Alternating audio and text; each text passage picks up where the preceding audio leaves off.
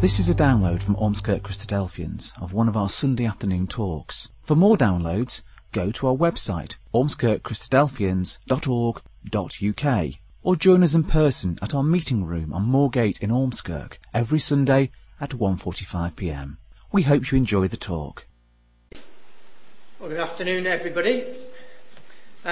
I want to start by asking you a question. So it's not one that I'm going to expect you to shout out answers for, but just to think about for a minute.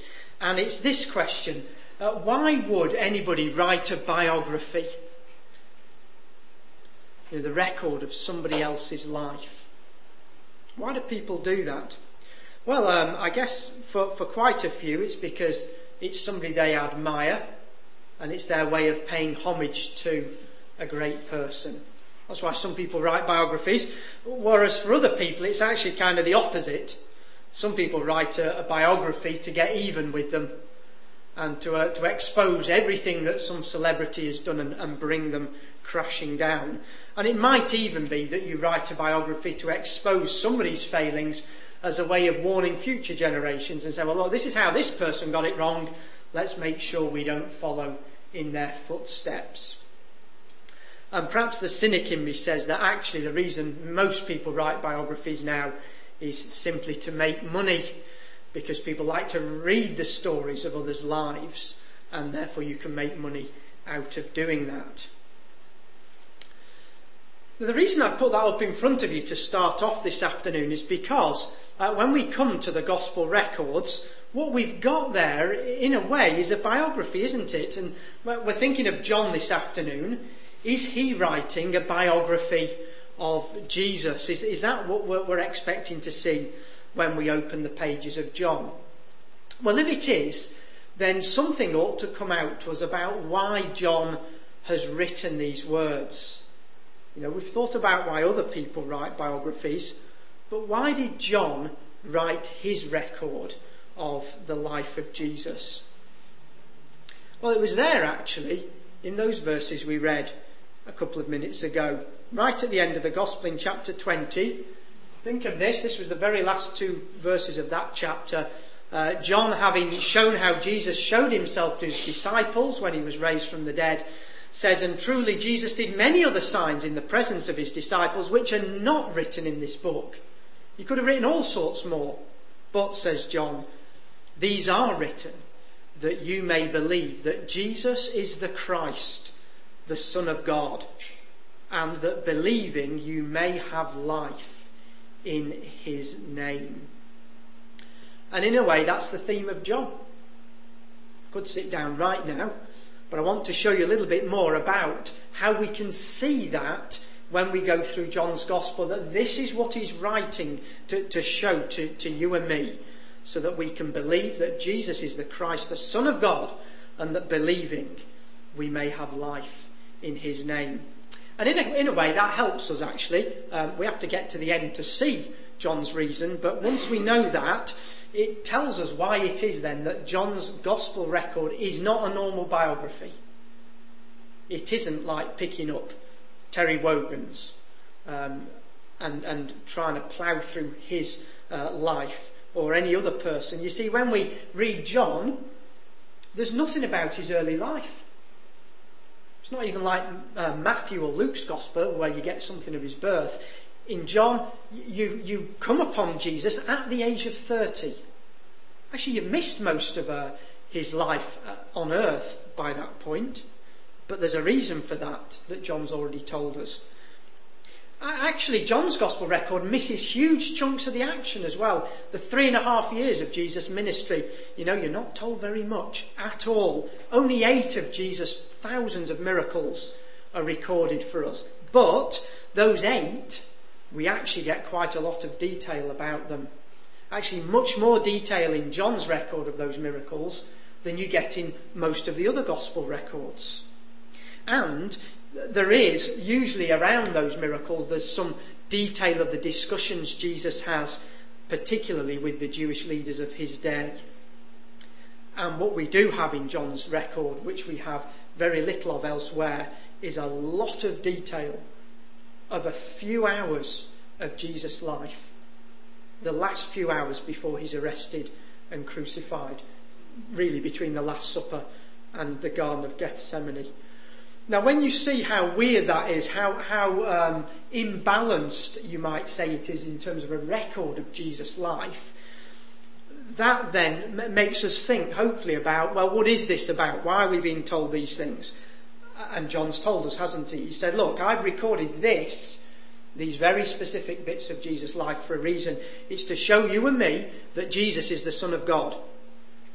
It's to help you and me to believe in him and to live.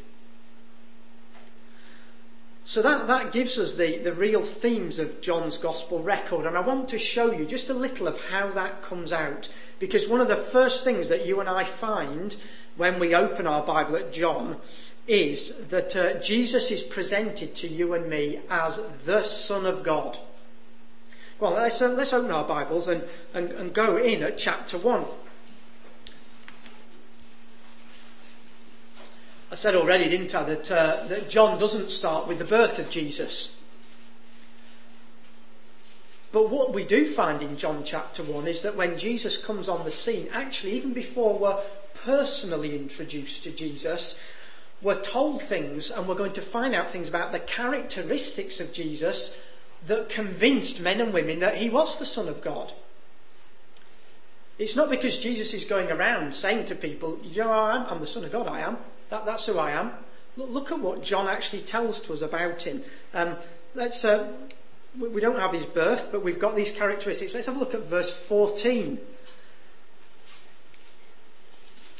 It just says there in this verse, the Word was made flesh and dwelt among us, and we beheld his glory, the glory as of the only begotten of the Father, full of grace and truth. And there, before we've even met Jesus, John writing says, well, he's God's Word made flesh, and here he was living among us. This is just one thing for you to think about as well. John writes there about we and us. And that suggests to me that this is John writing on behalf not just of himself, but of the other disciples of Jesus. He says, we saw this man, and what did we see? We saw somebody who showed us the glory of the Father. It was clear to us that he must be the Son of God, because he was full of grace and truth. His very character showed who he was. And we haven't even met him yet. But we do meet him as we go on in the chapter. Go back down to verse 29. And this is the story of John the Baptist. And it says, the next day John seeth Jesus coming unto him, and saith, behold, the Lamb of God, which taketh away the sin of the world. This is he of whom I said, after me cometh a man which is preferred before me, for he was before me, and I knew him not, but that he should be manifest to Israel. Therefore am I come baptizing with water. And John bare record, saying, I saw the Spirit descending from heaven like a dove, and it abode upon him. And I knew him not, but he that sent me to baptize with water, the same said unto me, upon whom thou shalt see the Spirit descending and remaining on him, the same is he which baptizeth with the Holy Spirit. And I saw and bear record that this is the Son of God. And so John the Baptist says the same, doesn't he? He first of all points out Jesus and says, well, here's the Lamb of God. Here's the one who's going to be a sacrifice to take away men and women's sins. And he says, and I also saw that this man was given the Spirit of God, God's very power, when he was baptized. And it was from these things that John says, John the Baptist says, I can witness then that this is none other than the Son of God. And now people begin to interact with Jesus. And they come away with the same impression, because some of John's disciples follow Jesus. And look at verse 41. One of those men is Andrew. And in verse 41, we're told of Andrew, he first findeth his own brother Simon, and saith unto him, we found the Messiah, which is being interpreted, the Christ.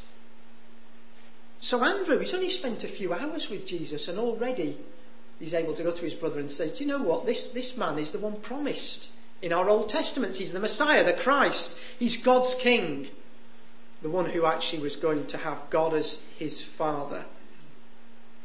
Andrew was convinced just by spending a little time with Jesus. And when you go on to the end of this first chapter, Jesus meets another man, a man called Nathanael. Let's pick up Nathanael in verse 45.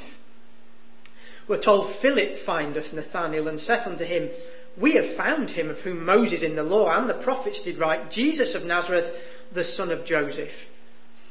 And Nathanael said unto him, Can there any good thing come out of Nazareth? Philip saith unto him, Come and see. Jesus saw Nathanael coming to him and saith of him, Behold, an Israelite indeed, in whom is no guile. Nathanael saith unto him, Whence knowest thou me? Jesus answered and said unto him, Before that Philip called thee, when thou wast under the fig tree, I saw thee. Nathanael answered and saith unto him, Rabbi, thou art the Son of God. Thou art the King of Israel. And what an amazing admission that man makes. That's the first few words he's had with Jesus. And what Jesus has shown him, that he has the ability to read men's inner thoughts and see them when he's not with them, convinces Nathanael straight away. He says, You clearly are the Son of God. And you see how this is a theme in John's Gospel then. We've only got through chapter 1. And already Jesus is presented to us, whether in the third person or by people who met him, he's presented to us as being the Son of God. And that's really important because it's not just that Jesus is physically the Son of God that John is trying to get over to us here. He's trying to get over the implication of what it means for Jesus to be the Son of God. And he's going to go on and say, well, because Jesus is the Son of God, that means God has sent him. Because God doesn't have children every day, does he? This was an absolutely unique event. That the only begotten of God came into being. And so John, another of his themes is to put over to us that Jesus is sent by God. Part of him being God's Son is that message. Well, let's have a look at that. Got them all there. But we'll take them one at a time. Chapter 3, and let's have a look at verse 34. This is John's commentary now, writing the Gospel. And what he says of Jesus is this, verse 34, For he whom God hath sent speaketh the words of God, for God giveth not the Spirit by measure unto him. You see, John says, look, Jesus was sent by God. And what does that mean? Well, it means he speaks the words of God. It also means he has God's power without measure. But the key thing is, Jesus is coming to speak God's message because he's sent by God. Now come over to chapter 6. And these are words of Jesus himself now, where Jesus tells us and his audience that he's been sent by God. And he's doing it in quite poetic language, really. These were the words we read this morning, weren't they, before we broke bread. Verse 33, Jesus says, For the bread of God is he which cometh down from heaven and giveth life unto the world. And if you just go over to verse 46 as well. He says in verse 46, I think this may well be John's commentary again. Not that any man hath seen the Father, save he which is of God. He hath seen the Father. So John's getting over to us here that Jesus has come from God. Jesus is of God, just as any child comes from their parent genetically. Jesus is from God, but he's very much been sent by God. And that's a message that we keep coming across. Going to the next chapter, chapter 7. And Jesus is still trying to share this message with people. And so he says to them in verse 16, Jesus answers the Jews and said, My doctrine is not mine, but his that sent me.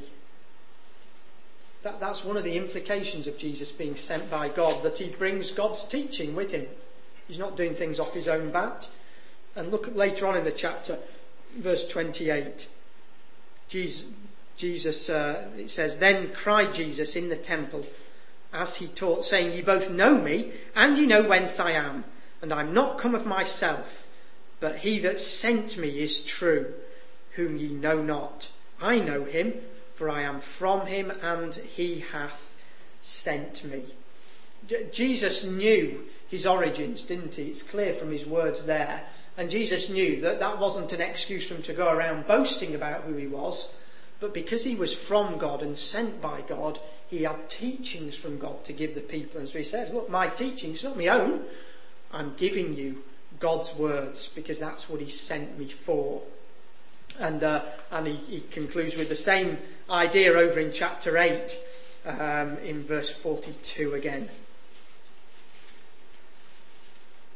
Verse 42, he says, Jesus said unto them, if God were your Father, ye would love me.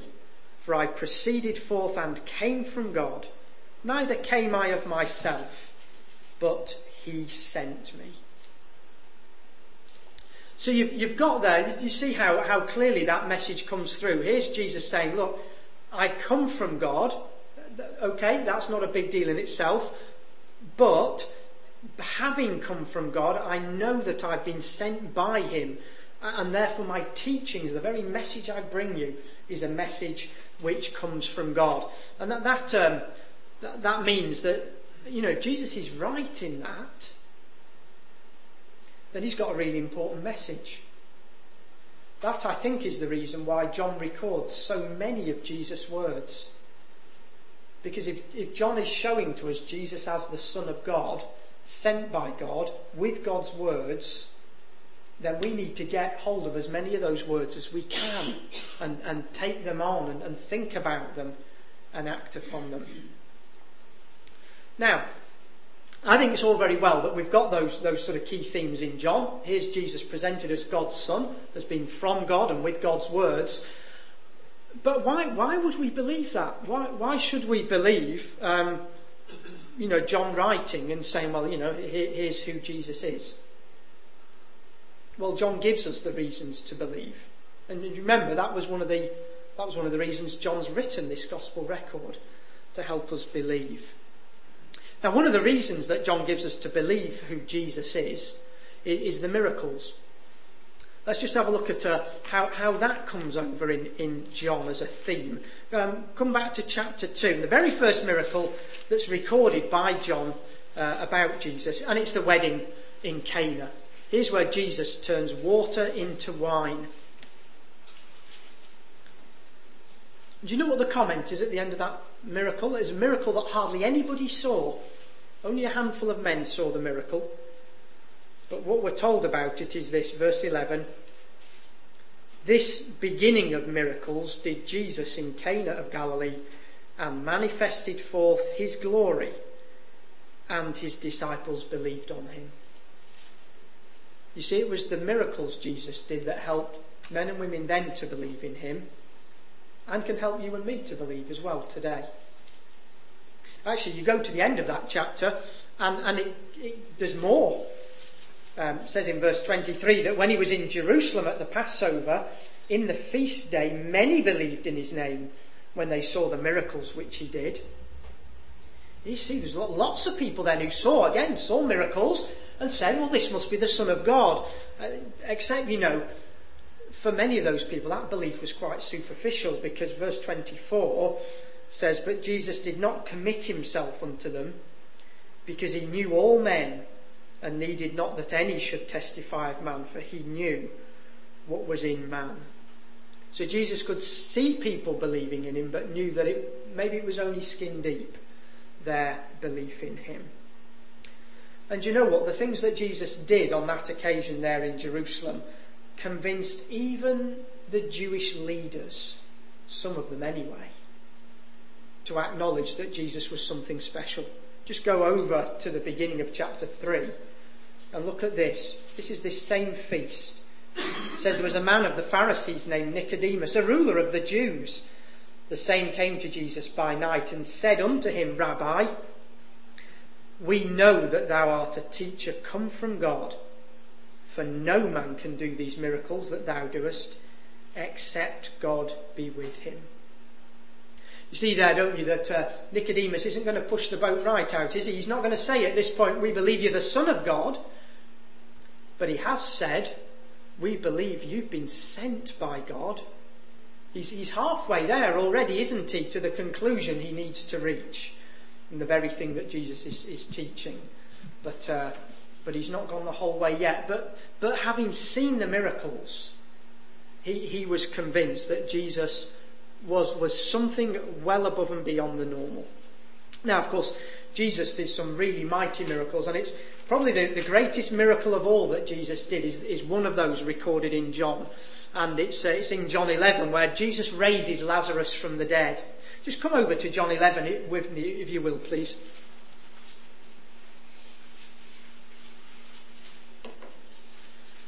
Given that, I should say, we're staying in John for the whole time this afternoon. This is what I'm speaking on, so I'm not going to take you anywhere else. And that's the reason I'm getting you to look up all the verses, because they're all within a stone's throw of any page that we're on. But look at what we read towards the end of this chapter, where the crunch time comes. Here's a man who's been dead for 4 days and buried. And verse 41 says, Then they took away the stone from the place where the dead was laid. And Jesus lifted up his eyes and said, Father, I thank thee that thou hast heard me, and I knew that thou hearest me always, but because of the people which stand by I said it, that they may believe that thou hast sent me. And when he thus had spoken, he cried with a loud voice, Lazarus, come forth. And he that was dead came forth, bound hand and foot with grave clothes, and his face was bound about with a napkin. Jesus saith unto them, Loose him, and let him go. Then many of the Jews which came to Mary and had seen the things which Jesus did, believed on him. So John is able to record for us these miracles, not just to wow us with what Jesus did, but to show that the miracles that Jesus was able to carry out, demonstrating God's power, it was those things that for many men and women were a reason to believe in him.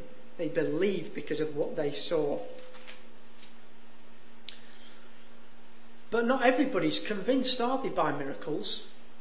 I mean, I guess if somebody was seen to do that kind of thing today, what would you and I say if we heard that somebody had been raised from the dead? Or let's say we were there and we saw that happen. I guess there were always going to be someone who said, well, maybe he wasn't dead.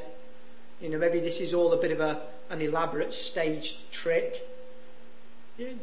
Seeing those things isn't necessarily enough to convince everybody, is it?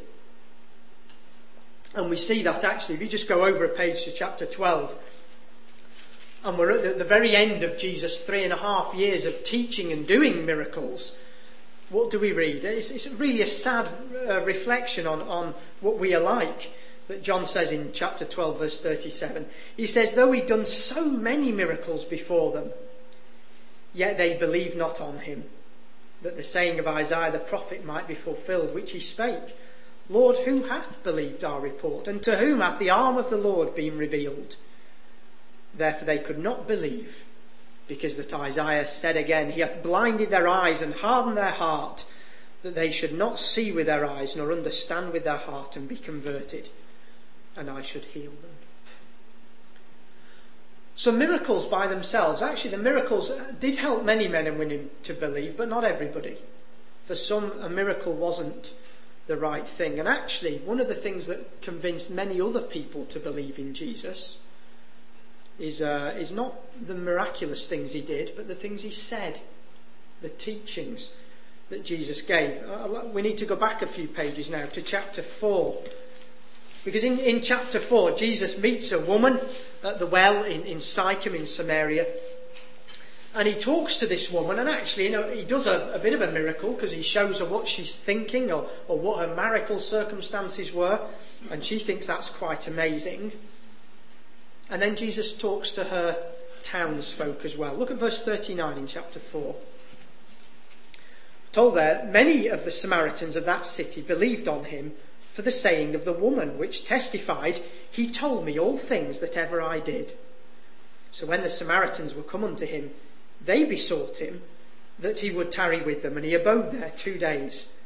And many more believed because of his own word, and said unto the woman, Now we believe, not because of thy saying, for we have heard him ourselves, and know that this is indeed the Christ, the Saviour of the world. Now I think for you and me that's really good. Because for you and me today, we read about the miracles of Jesus, but we haven't seen them, have we?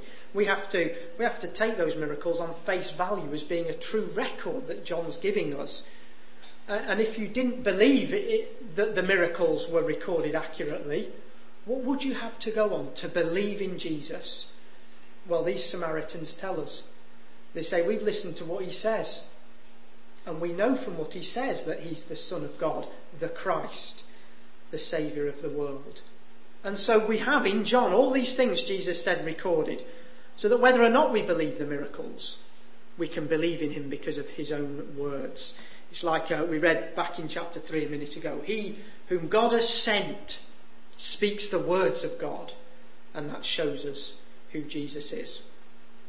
It is actually interesting to think, just for a minute, because John brings this out, that John is very much at pains to give us witnesses to who Jesus is.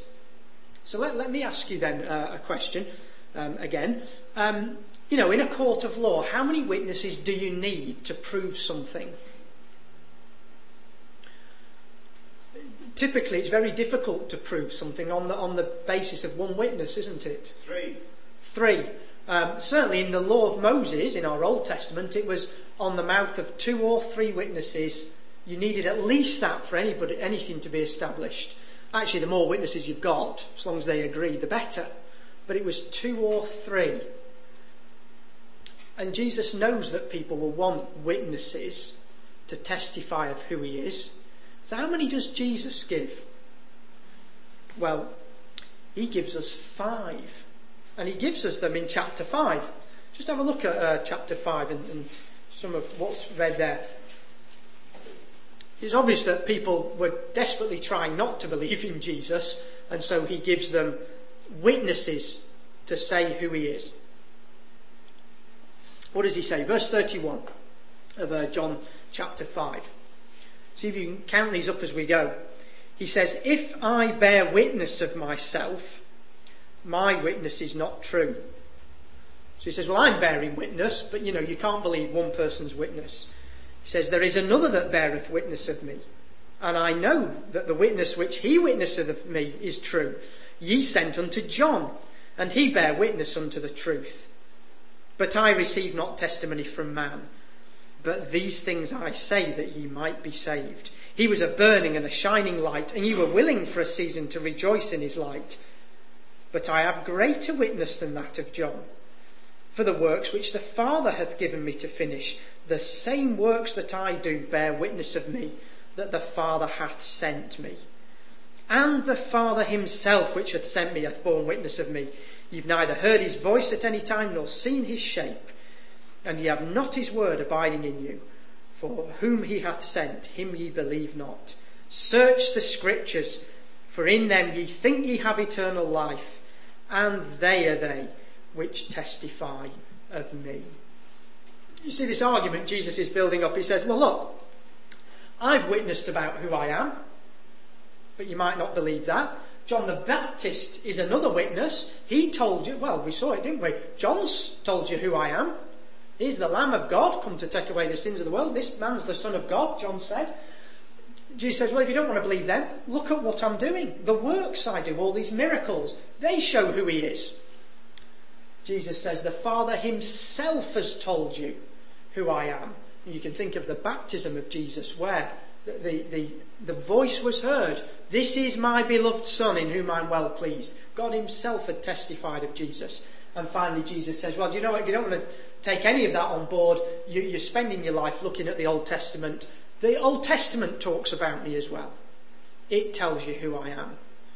Jesus had plenty of witnesses if people were willing to accept them. as to who he is, one sent from God, the Son of God. And for you and me today, we are challenged by John to receive the same testimony of 5 witnesses. Will we accept that many? Or like the Jews, will we try and ignore them? Well, maybe the greatest witness that we have that I think comes out in John's Gospel much more than in the other records of the Gospels, that shows us that Jesus is the Son of God, is this: that Jesus does what his Father does. Because that's what children do, don't they? They learn a huge amount by imitating their parents. Sometimes in good ways and sometimes in not so good ways. But Jesus actually shows us who his Father is by imitating his Father. Well, we've seen it a bit already, haven't we? Do you remember he was able to read people's thoughts? He was able to tell Nathaniel what he'd been thinking under a tree. He was able to tell the woman in Sychem what she was thinking about and what her situation was in life. That's something that only God could do. And yet, one who was God's Son could do the same as well. He does something that we wish our children would do, but despite being our children, Mary's daughters, they don't. Jesus cleans his Father's house out. Come back to chapter 2, where we see this. And again, this is something he's got from his Father. And he tells us so. Chapter 2 and verse 15, in the temple, it says, when he'd made a scourge of small cords, he drove them all out of the temple, and the sheep and the oxen, and he poured out the changers' money and overthrew the tables. And he said unto them that sold doves, take these things hence, make not my Father's house an house of merchandise. There's somebody who feels anger because of what people are doing to his Father's house. You see, he's showing himself, isn't he, to be the Son of his Father, because he's concerned about what his Father's concerned about. If our children were concerned about the tidiness of their house, they would clean it like Mary does. Maybe they will one day when we're old and doddery. But this is what Jesus is doing, and saying, I'm being like my Father. Go over to chapter 5, and we see that Jesus imitates his Father's works. This is after Jesus has done a miracle, a mighty miracle, healing a lame man. And when people question him on it, verse 17, Jesus answered them, my Father worketh hitherto, and I work. And go down to verse 19. Then Jesus answered Jesus and said unto them, verily, verily, I say unto you, the Son can do nothing of himself, but what he seeth the Father do. For what things soever he doeth, these also doeth the Son likewise. For the Father loveth the Son, and showeth him all things that himself doeth, and he will show him greater works than these, that ye may marvel. For as the Father raiseth up the dead and quickeneth them, even so the Son quickeneth whom he will. For the Father judgeth no man, but hath committed all judgment unto the Son, that all men should honour the Son, even as they honour the Father. He that honoureth not the Son honoureth not the Father which hath sent him.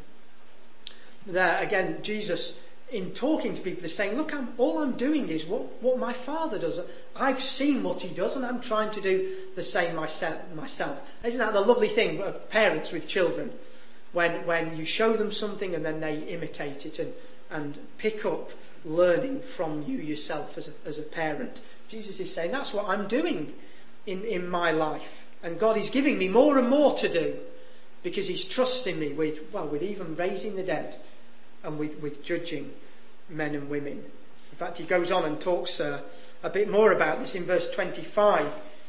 He says, verily, verily, I say unto you, the hour is coming, and now is, when the dead shall hear the voice of the Son of God, and they that hear shall live. For as the Father hath life in himself, so hath he given to the Son to have life in himself. Just as God can give life, Jesus says he's given that to me. I can do the same as my Father to give life. That's what happened with Lazarus, wasn't it?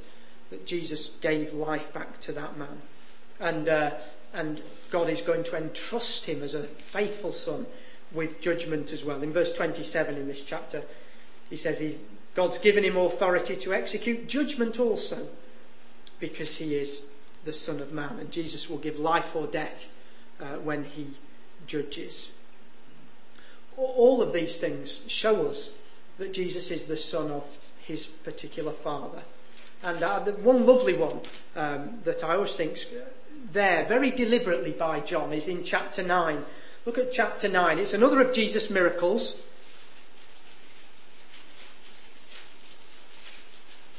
But it's a really unusual one. And it's a blind man. You know, Jesus has talked to blind men before and cured them of their blindness. He can do it with a word. What does he do here? Verse 6 says, when he had thus spoken, Jesus spat on the ground and made clay of the spittle, and he anointed the eyes of the blind man with clay, and said unto him, Go, wash in the pool of Siloam, which is by interpretation sent. He went his way, therefore, and washed, and came seeing. That's very deliberate of Jesus, isn't it? To get clay, dust of the ground, and to put it on the blind man's eyes. And out of that, Jesus creates a man who can see. And it's almost as if it's shouting out to us, here's a man who can create things out of the dust of the ground. Just like God. Because God created from the dust, didn't he, back in Genesis. All through John, you've got these little ideas and themes coming out saying this man is his father's son. Because look how alike they are in the very things that they do day by day. Which leads us then to this conclusion that to know Jesus is actually to know his Father. The more we get to know him in the things recorded, the more we get to know God. And that's an important thing for us to pick up in John, because it explains a lot of the very almost odd things that are said to us in John's Gospel. So go back a page to chapter 8, and in verse 19 of chapter 8, there's a debate here about who was Jesus' father. Verse 19, they said to him, Where is thy father? Jesus answered, Ye neither know me nor my Father. If ye had known me, ye should have known my Father also. Because to know Jesus is to know what God is like. And that's why actually when you come on 2 pages into chapter 10, in another one of these debates that Jesus is having with the leaders of the time, in John chapter 10 and verse 30, very simply, Jesus says to those people in Israel, I and my Father are one. And they were horrified by Jesus saying that. And you and I might be horrified today when we first read it and say, whoa, hold on a minute, what's Jesus telling us there? But Jesus is telling us actually something very simple. He's saying we are one in the way that we act, the way that we think, the way that we behave, because to know me is to know God. In fact, he goes on to say that as we go down the chapter. Look at verse 37. He says, If I do not the works of my Father, believe me not. But if I do, though ye believe not me, believe the works, that ye may know and believe that the Father is in me and I in him. And Jesus is at pains here trying to get over to these men and women. Look, I do so much what my Father does that you can tell what God is like by looking at what I do and believing the things that I do. And let's just go on to one more in this line of thought. Chapter 14 and verse 7. Now here's Jesus not in an argument. He's not trying to explain who he is to the Jewish leaders. Here's Jesus talking to his own disciples. Verse 7. He says, If ye'd known me, ye should have known my Father also. And from henceforth ye know him, and have seen him. Philip saith unto him, Lord, show us the Father, and it sufficeth us. Jesus saith unto him, How have I been so long time with you, and yet hast thou not known me, Philip? He that hath seen me hath seen the Father. And how sayest thou then, show us the Father? Believest thou not that I am in the Father, and the Father in me? The words that I speak unto you, I speak not of myself, but the Father that dwelleth in me, he doeth the works. Jesus is saying to Philip, do you know, have you not realised yet, Philip, I'm a mirror image of my own Father. When you look at me, it's God's characteristics you're seeing. The works I do, the words I say, are showing you what God is like. There's a verse in Hebrews, at the very beginning of Hebrews, that tells us Jesus is the brightness of God's glory, being the express image of his person. And that express image is the idea of like a wax seal, where the shape you stamp is replicated perfectly in the seal. That's how Jesus was showing to us what his Father is like. Okay, let's move on again then and ask another question. Well, you know, if John is all the way through trying to show us who Jesus is, he's the Son of God, that he's sent by God, he's telling us about God, he's showing us what God is like, we do have to ask the question, well, what's in it for you and me? What's the benefit to us of coming to know Jesus when we read this record, and actually of believing in him? Is it just something that makes us warm and fuzzy, or is there more to it than that? Well, come back with me please to chapter 3. And here we have perhaps some of the most well-known words in certainly in the New Testament, possibly in the whole of the Bible.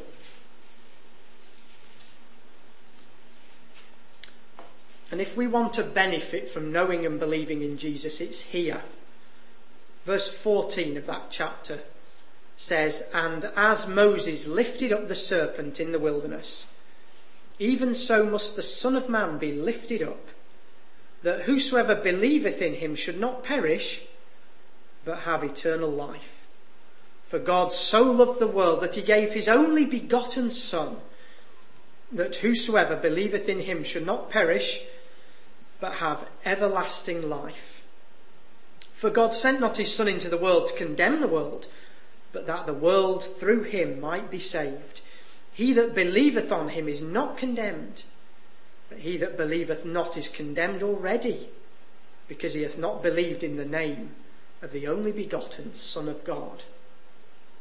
There's a really clear statement for you and me, but there's bits to it, aren't there? Jesus is asking us there, and John is telling us that our belief in Jesus has to be a belief in Jesus lifted up, as verse 14 says, which is talking about his crucifixion. That we're being asked to believe that this Jesus was crucified to give others life. Remember what the Samaritans said? He is the Saviour of the world. Or like John the Baptist said, he's the Lamb of God, come to take away the sins of the world. And this is how he did it, by being lifted up, crucified for us. That's what John is asking you and me to believe in about Jesus. He's asking us to believe that this is why Jesus was sent. That this wasn't some kind of happy accident, that Jesus died in this way and it's got a benefit for us, but he was sent for that very reason by his Father. And we're being asked to believe that through his death, you and I actually can have a hope of not dying forever, but actually live in hope of everlasting life. Because that's what Jesus promises to those who follow him. That's why we would want to believe in Jesus and be looking for reasons to believe in Jesus, because that can give us life. Let's have a look. No, it's all right, I'll put it on screen this time.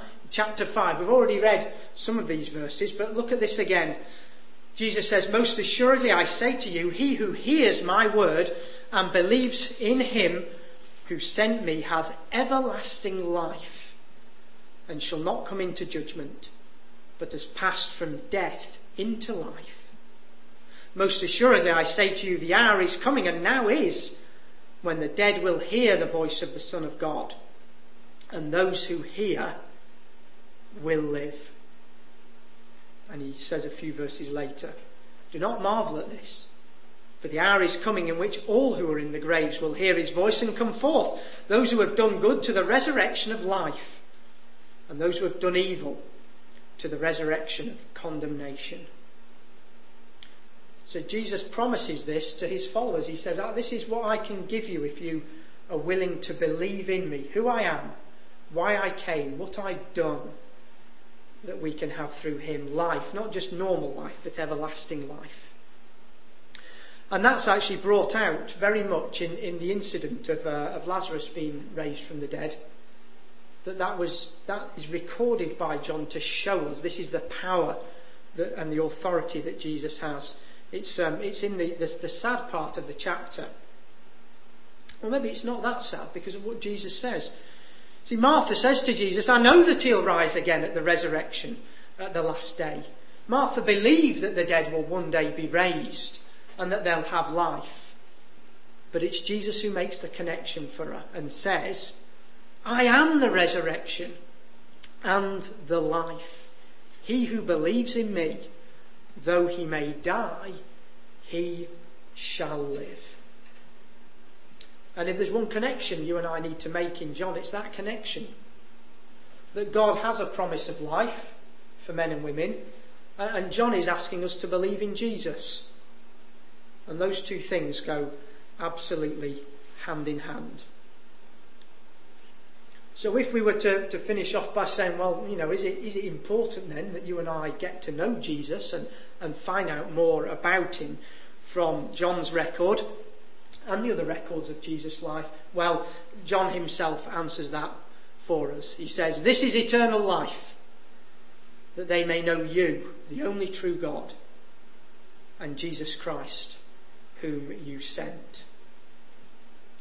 That's how important it is that we get to know Jesus. Or as we read at the beginning there in our opening reading, the things that were written in this book, this particular record from John, these things were written so that we may believe that Jesus is the Christ, the Son of God, and that believing you may have life in his name. Now, I know you're going to go on in future weeks and think more about things, specific parts of John's Gospel record. But in summary of what we've looked at just for a few minutes this afternoon, the themes that are there in John, what have we seen? Well, we've seen that John is putting over to us Jesus Christ as the Son of God. That's the most important thing he wants to establish about Jesus for us. And because he's the Son of God, John says, he was sent by God for a very specific purpose, sent to show us what God is like, so that you and I can understand God better, and also sent by God to give his life for us, so that we might have eternal life. And John has told me and you that if we want that hope of eternal life, well, we need to get to know Jesus. We need to believe in him and be born again in him through water, which is the message that Jesus gave to Nicodemus right back there in chapter 3. Well, I suppose the only question we're left with then is, what's stopping us from taking those steps? We hope you enjoyed that talk. For more downloads, information about what we believe, and details of our meeting times, go to our website, ormskirkchristadelphians.org.uk.